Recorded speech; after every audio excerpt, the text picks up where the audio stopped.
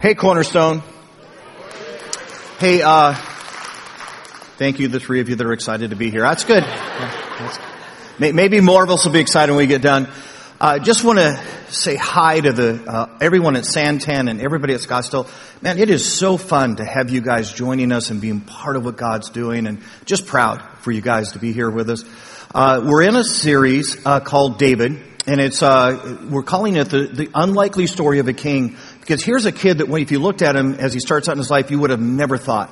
You would have never thought that this guy was ever going to ascend to the throne. And yet God takes him through a series of events and steps in his life that fully prepare him for this. He ends up being one of the most honored, revered kings in all of the history of Israel. It is an unlikely story of a king. And as we've watched this and watched what God did to get that young boy ready for this amazing assignment, you and I are learning lessons that apply to our own lives. And so we're going to go back. We're going to do it again today. So here's what I do. If you'll grab your Bibles real quick, we'll go back toward the story. It's 1 Samuel chapter 24. And if you're not real familiar, if you go to the front of your Bible, then start working to the right, you're going to find 1 Samuel chapter 24. And then while you're going there, so let me ask you this question. How many of you would say, look, at some point in my life, at some time in my life, I've had like a really horrible boss? Or you say, you know what, I had some parents I was ready to trade in. Or you'd say there was a teacher, man, and I'm just telling you, she was wicked. Okay, how many people say, at some point in my life, I've had that experience with somebody in leadership over me? Some of you guys are like, have just lived charmed lives. Okay, all right, so you can go to sleep because it's not going to apply to you. But for the rest of us, this is going to be interesting because David is living this exact moment. He finds himself having to deal with a leader who is less than stellar. Matter of fact, his leader is horrifically bad. Saul is the king of Israel.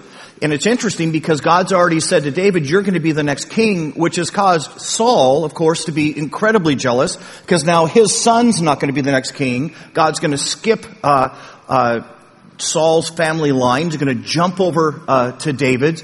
And Saul is just absolutely outraged at this idea. And Saul's answer is simply this: if I kill David, then God doesn't get to do what he wants to do. And so as we get ready to dive into this passage today, Saul has twice laid secret plans to kind of get David into the room and then to try to assassinate him. Both of those attempts at this point have failed. So now David, getting smart, is on the run with about 300 men. Saul is pursuing him with 3,000 men. And it just so happens, as Saul is chasing David down like a dog, that Saul calls a potty break. And he says, hey, you guys wait here. I'm going to head over to this cave. Scripture says he went there to relieve himself. You can fill in the blanks. Let's just say it was a lengthy visit. And so Saul is in the cave. Here's the really interesting part about this. The cave that Saul picks to relieve himself is the cave that David and his men are hiding in. And in that moment, David's men turn to David and say, okay, answer to all your problems. God has just delivered your enemy into your hands. And the way that David responds in this moment, think about this, the way that David responds to this horrible, unfair, evil leader in his life is absolutely surprising. It will be completely counterintuitive to what you and I would want to do when we encounter bad leadership. It's going to absolutely blow our minds how he behaves and how he treats Saul in this moment. And you and I are going to learn a lesson about leadership today that has the ability to change the course of our lives if we'll let it sink in. If we're willing to be surprised. Okay? So here we go. 1 Samuel chapter 24. Starting in verse 1, here's what it says. After Saul had returned from pursuing the Philistines, he was told, David is in the desert of En-Gedi. So Saul took 3,000 chosen men, so the best 3,000 troops that he had, from all of Israel and set out to look for David and his men near the crags of the wild goats. He came to the sheep pens along the way, and a cave was there, and Saul went in to relieve himself. David and his men were far back in the cave, and the men said, "This is the day. This is so cool. The Lord had spoke about when he said to you, 'I will give your enemy into your hands for you to deal with as you wish.'" Then David crept up unnoticed and cut a corner off of Saul's robe. Afterwards, after he cuts this corner off of Saul's robe, afterward, David is conscience stricken. He's heartsick. He begins to think to himself, well, how in the, I should have never done that. Isn't that an interesting response? Here's what he says. David was conscience stricken for having cut off the corner of his robe. He said to his men, "The Lord forbid that I should be doing such a thing to my master, the Lord's anointed, or lift my hand against him, for he is the anointed of the Lord." And with these words, David rebuked his men and did not allow them to attack Saul. And Saul left the cave and went his way. And if you read the rest of the story as it goes on, David walks out to the mouth of the cave after Saul has gone back down and kind of into the valley. He says, "Hey Saul, whoa, whoa, whoa. God delivered you into my hands. I had the opportunity. I could have killed you. Matter of fact, my men were telling me to. And instead, I simply cut a corner off your robe. See, look at your robe right now because I've got the corner. And if Saul, if I was really your enemy, if my heart was to cause you harm, wouldn't I have killed you just now?" But instead, I did this. Now guys, this is a remarkable response, because let's be honest. Every one of us who's lived with a less than capable leader, every one of us who's had somebody in authority over us deal with us unfairly, isn't it true that we prayed every single night, dear God, give them hemorrhoids? We just said, look, whatever you have to do, Lord, to make this fair, to remove them from leadership, to expose them for all of their bad decisions. And the truth is, if we had been given the opportunity to expose or show or get rid of, we would have taken it. We would have listened to the men and said, all right, God apparently has delivered my leader into my hands, and I'm going to trade my parents for my friends' parents. I'm going to get rid of this supervisor. That's what I'm going to do. And yet David's response is so different than that. And it's part of what qualifies him as king. Which is why you guys. It's why you and I have got to understand why he did what he did. Because you and I will live this same moment, and how we live it, if we choose to kill the king in the cave, or if we decide to let him go, it's going to change our lives.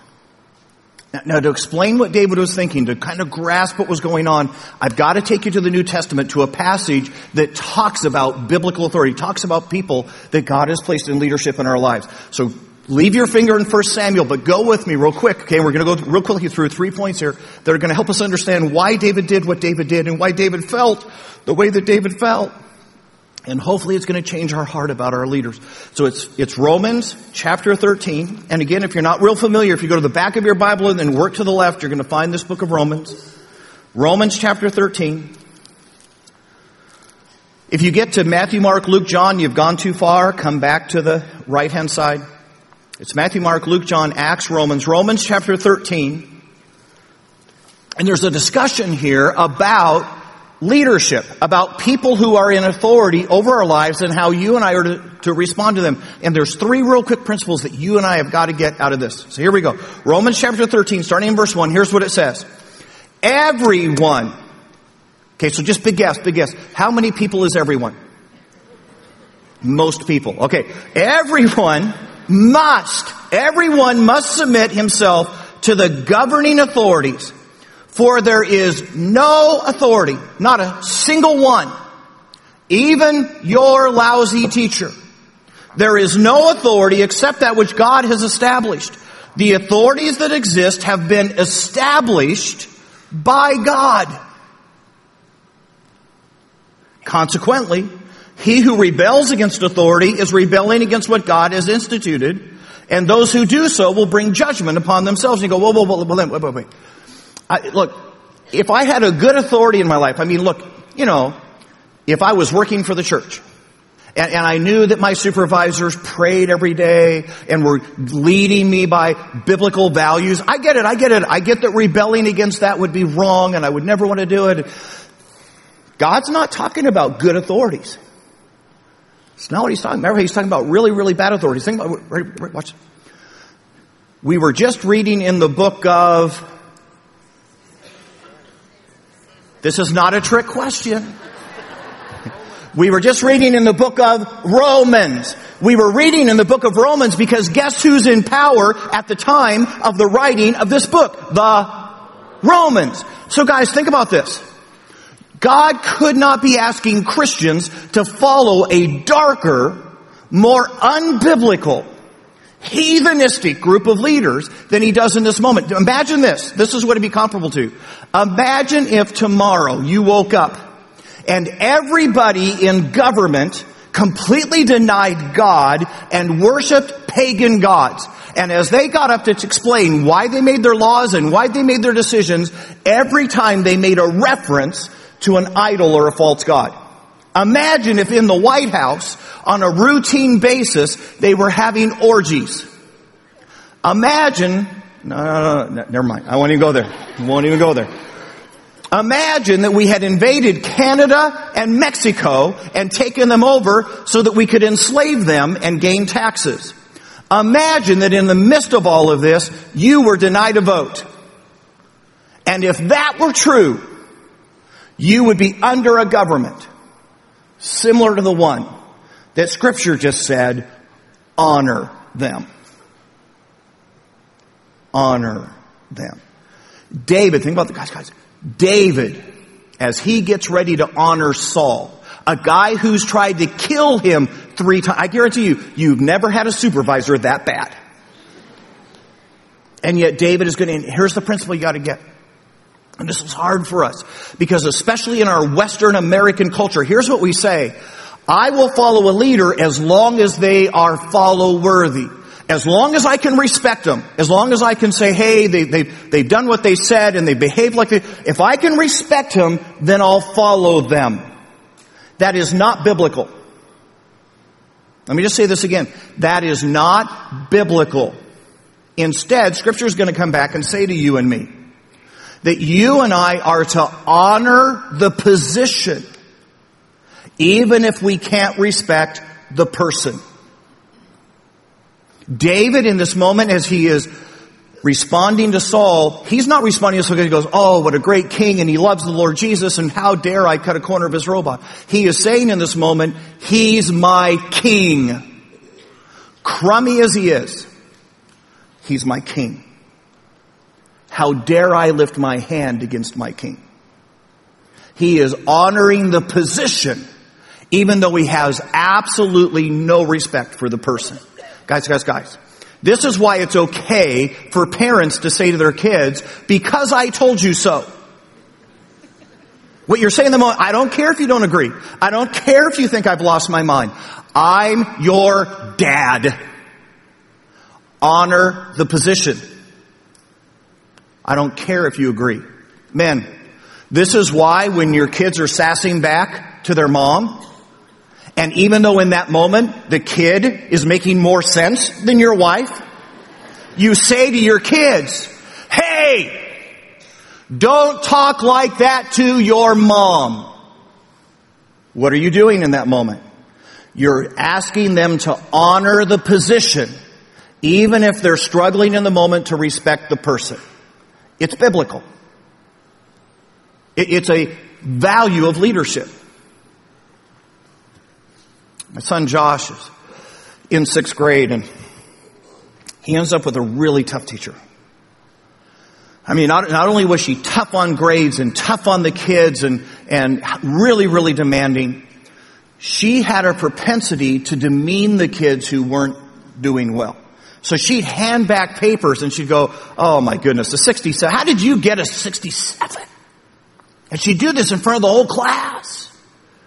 Tommy, how did you miss answer 13? We talked about that at least 3 times in class. How dumb are you? In front of the class. And so Josh comes home and he says, Dad, this woman's horrible. She's treating us horribly. And we did some research. We went and looked, and sure enough, I mean, he was not exaggerating. She was that bad. Guess what we did?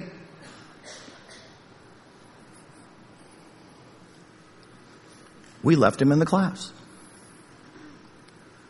We made a conscious decision that said, no, she is. She's not a great teacher. She's probably a bad teacher. But we decided that Josh was old enough, mature enough, and capable enough to now be navigating this lesson that said, hey, Josh, I know. I know you're struggling to respect her, but I'm going to ask you to honor her because she's your teacher. Josh was so thankful we made that decision. He was like, oh, wow, you are the greatest parents. Thank you. Thank you for leaving me in the class with a bad teacher. Here's what we said to Josh. Josh, here's what we're thinking. Here's why we're doing this. I guarantee you throughout the rest of your life, you're going to run into dozens of bad leaders. And if every time you run into a bad supervisor, and you run, you won't hold a job for more than 6 months. And guys, I'm going to say this out loud. There are times, and sometimes you have a leader that you have the option to leave. And it's okay. It's okay if you say, look, I just don't want to work for that person anymore. I don't want to. It's okay. I'm just telling you, before you run, be very, very careful that God is not using that leader to grow something in your life. And so before you walk away, just be sure you have permission to walk away. And so we said to Josh, we think there's a greater lesson for you to learn here. Because there's going to be moments over and over again where you're going to have to follow leaders you're not too excited about. Fast forward. Last year, my grown son is coming to me and he says, Dad, my supervisor stinks. I mean, she's horrible. And you know, the truth is, it wasn't necessarily all her fault that they had put her in a position that she probably wasn't prepared for. She was struggling to understand what to do, and she was making a lot of knee-jerk decisions, and they were just all going downhill. And Josh said, you can see them. You can see the decision's bad before it even, and it's tough. And I said, Josh, here's what you need to do. And he goes, I know. Honor the position. Even if I'm struggling to respect the leader. You know, it's interesting because when the powers that be came to look at that division and saw how Josh had behaved, they knew beyond a shadow of a doubt that the failure of the supervisor had nothing to do with Josh's behavior. She was completely seen for her own struggle because Josh had honored and supported. And when they transferred her, which was a great decision, they put her in a different department. She was much more capable. She's thriving there. When they transferred her, they promoted Josh. Sometimes, God is teaching you and me to honor the position, even if you struggle with the person. Back to the passage. Romans chapter 13, starting in verse 3. Principle number 2. For rulers do not hold terror for those who do right. If you're doing what you ought to do, then you don't have any reason to worry. But for those who do wrong. Do you want to be free from fear from the one that's in authority? Then do what's right, and he will commend you. But he, ready for this? He or she is God's servant. That leader you're struggling with, that leader who you would have never picked for yourself, is God's servant to do you good. You get that God saying, look, there are lessons, there are things that I'm going to teach you through this person's leadership, even through their failure, that you might not learn another way. Maybe because you're too stubborn, maybe because you're too hard-headed, and so we're going to do this. Or if nothing else, guys, if nothing else, I'm going to let you watch this leader and watch their struggle so that you learn what never to do. That when you have the opportunity for leadership, you've already figured out a whole bunch of leadership lessons by simply doing the opposite of what your struggling leader did when they were in charge. But they are there, you ready? For your good. And here's what you've got to figure out, and here's what you've got to decide. Is God bigger, stronger, smarter than your manager, than your parent, than your teacher? Is God bigger, stronger, smarter? Because here's the deal. If your manager is bigger, stronger, smarter than God, then you're in trouble. Woo! But if God is bigger than them, why are you worried? Matter of fact, and you won't have to go there, but in Proverbs chapter 21, verse 1, it simply says this. You ready? The heart of the king is in the hand of God, and he turns it as if it was a waterway. He gets done, even through bad leaders, what he needs to get done. And if God is bigger, stronger, smarter than your leader, why are you worried? God's still in charge. God's still doing what he needs to do. Some of you know my story. You know that years ago, I was serving at a church in Scottsdale. I've got a thriving youth group. I was working with students at the time. Kids are going into ministry. Kids are going off to the missions field. Kids are going off to college and standing firm in their faith because they've been so, it was an amazing time. And then we have a pastoral change and a new pastor comes in. The new pastor wanted his friends to come be on his staff. And so he began to work all of us that were already there out. And I ended up about a year into it, fired. Just completely unjustly, completely unfairly. Couldn't have been less honorable. And I remember praying at the time, just saying, God, if you could just expose that man. If you know, I'm just thinking a small car accident, something to help him understand. Help him understand. For his own good. Help him understand. Here's the thing, and you guys again that know my story know this. I leave Scottsdale. I end up in Yucaipa in Southern California. I spend the next 7 years in unbelievable, thriving ministry, mentored by an unbelievable man of God, learning the very leadership lessons that I needed to be able to come here and lead this church. And guys, you ready for this? I now understand that man, as wrong as he was, as unbelievably unfair as he was, as unjust as my termination was, you realize he was the hand of God in my life. I would have never left Scottsdale. He literally, because God is bigger, stronger, smarter than my supervisor, was the hand of God to send me to the next assignment. And guys, until you get this, until this starts to sink in, you're going to sit around the rest of your life and you'll be going, oh, my parents were the cruddiest parents. Man, they did so many things wrong with me. Okay. You realize they were the hand of God?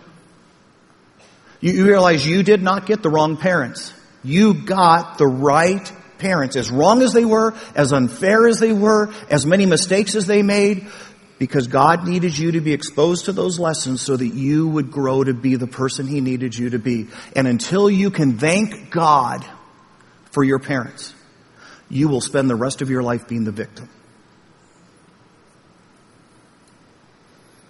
Is your God bigger, stronger, smarter than your supervisor? Third lesson. Back to the passage. Verse 5. Here's what it says. Therefore, because of this, it is necessary to submit to the authorities, not only because of possible punishment, but because of the possible consequences. Here's what you got to get. Here's what it's trying to say. You realize that every time you and I abort our authority, every time you and I say, look, I don't agree, I know that you're wrong, I can prove you in the Bible you're wrong. I can, there's not a leadership book that wouldn't say that what you're doing right now is just wrong. And every time that you and I step out and say, well, then I'm just not going to follow you. Every time you and I get more focused on the person instead of on the position, and we walk away, the Bible says you and I expose ourselves to consequence. Let me see if this helps.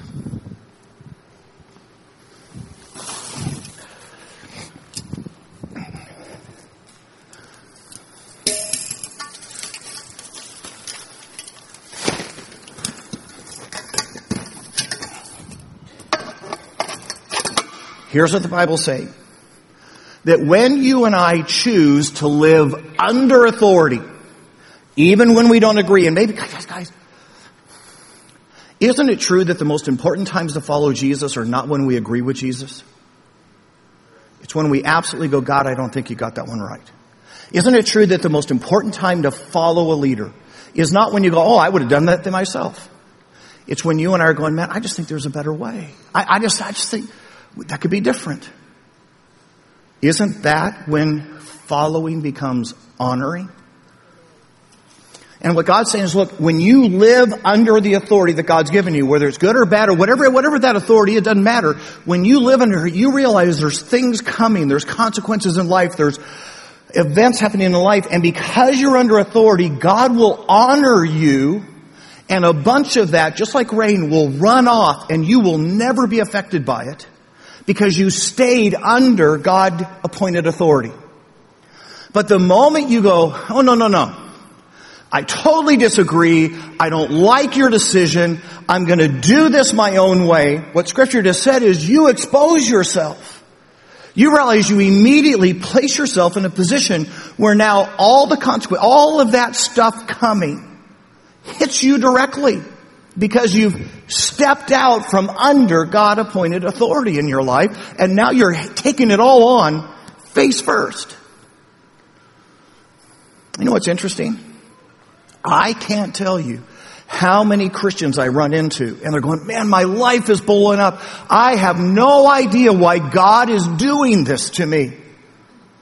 And you immediately ask, are you living under the authority of Scripture? Are you doing exactly what the Bible says? Well, no, I didn't like that verse. I thought that was the stupidest thing God ever wrote, so I'm not obeying that. And now all of a sudden, in their life, they're going, why is God doing this to me? Is God doing that to you? Or if you were actually obeying what Scripture said, would you be under protection? See, I got a feeling an awful lot of what we blame God for is our own disobedience and the natural consequences of it. Let me see if this helps. Imagine a 16-year-old girl. And her father comes to her and says, honey, here's my heart. Here's my goal. I'm just going to ask you, I'm going to play my dad card. And I'm just going to ask you, I want you to wait until marriage before you're ever physical. I'm just going to ask you to do that. And she says, Dad, that's so old-fashioned. Matter of fact, I happen to know that you and Mom didn't even do that. And so I'm just, no, you're being hypocritical. I refuse to do that. You realize that would be social suicide for me. No.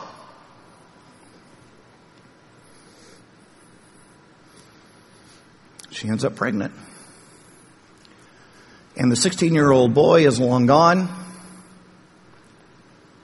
She's dropping out of school to take care of a baby.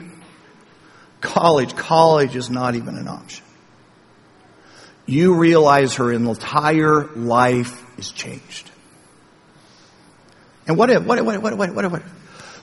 instead, and I know this is a stretch, but what if instead, as a 16-year-old, she had said, you know what, Dad, I totally disagree. I think that's the stupidest thing. But I'm going to honor the position of Dad. And I'll wait. No pregnancy. We finish high school. We go to college. You realize how different her life is. For listening in a moment that she thought her parent was absurd.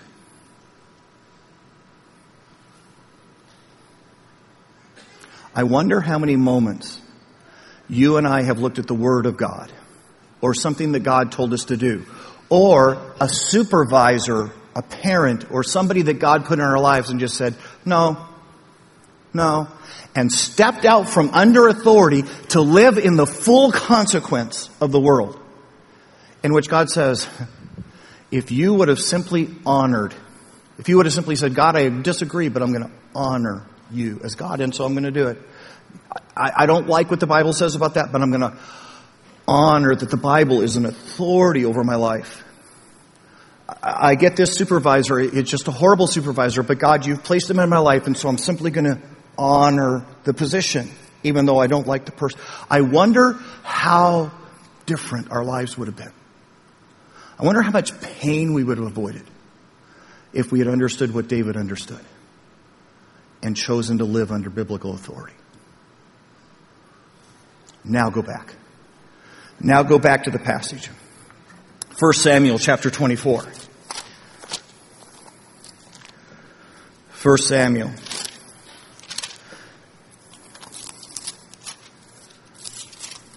Okay, those of you that have Bibles, do this real quick so I feel like someone's looking this up. It'll make a pastor feel better. 1 Samuel chapter 24. Knowing what you and I know, that God asks us to honor the position and not the person, that God places authority in our lives to teach us lessons that we need to know, that when we stay under biblical authority, we avoid all sorts of consequences in our life. Knowing that, does David's response seem so bizarre anymore? Or do you go, oh, I get exactly what that guy was thinking.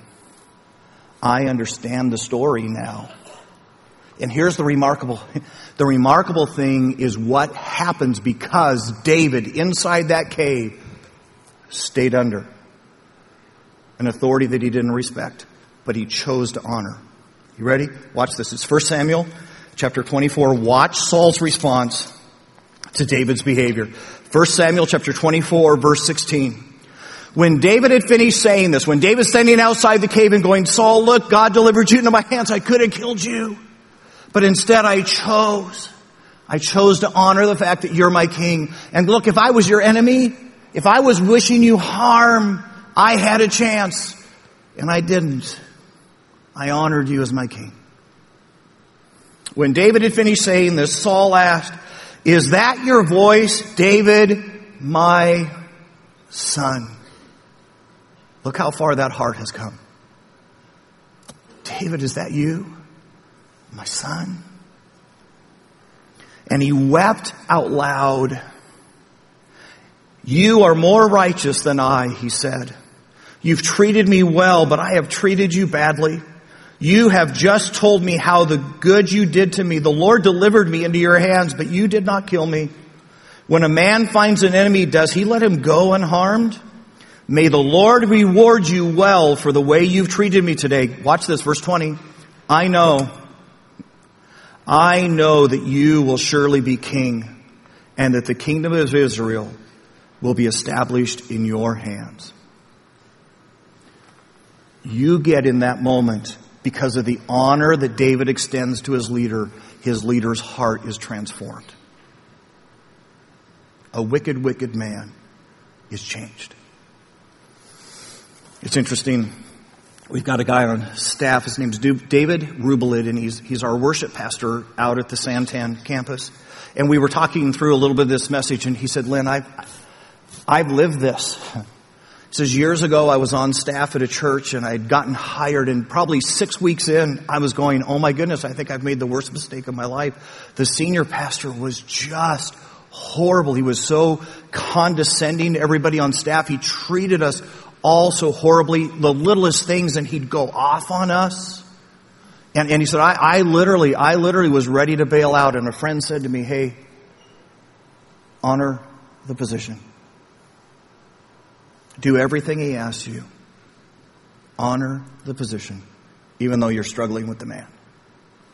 And so he did. For weeks, he did everything he was asked, and he went a mile beyond it. He said, look, I'm going to honor that this guy's my pastor. I'm just going to do it. Finally, one day, they're sitting down to a cup of coffee, and he just said to the pastor, David said, is something bothering you? And in tears, his pastor said to him, I'm struggling. I just feel like I'm beating my head against the wall in everything I do. I'm beginning to wonder if I even belong in ministry right now. And he said, I know I'm taking it out on everybody else because I'm struggling so hard in my heart. And David prayed with him, and David stayed with him.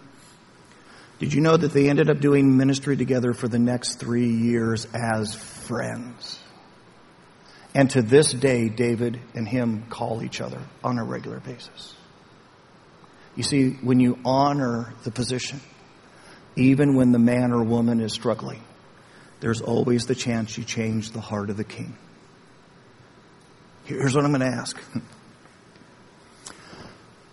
Who is it in your life right now you'd say, boy, that's the leader. That's the leader that's the leader I have the hardest time with. I have the least amount of respect for. Interestingly enough, there's 50-year-olds in this room that say, my parents are still that person I'm struggling with. Okay. Do this. 14 days of honor. 14 days from this day for the next 2 weeks that you and I would simply say, I am going to honor the position even though I struggle to respect the person. I'm going to go beyond. I'm going to show them nothing but honor. And I want to see what God will do in the heart of the king. I want to see what God will do in my heart as I honor leadership in my life. I'm guessing this would not just be the people in our lives. I'm guessing this would also be the Bible and God. 14 days of honor and see what God does. Let's pray. Hey, dear Lord Jesus, we're just going to be honest. Boy, put us in the cave. We're pulling our knives. Give us our enemy in our hand. Give us the leader who has failed so often, and we're pushing him off the throne.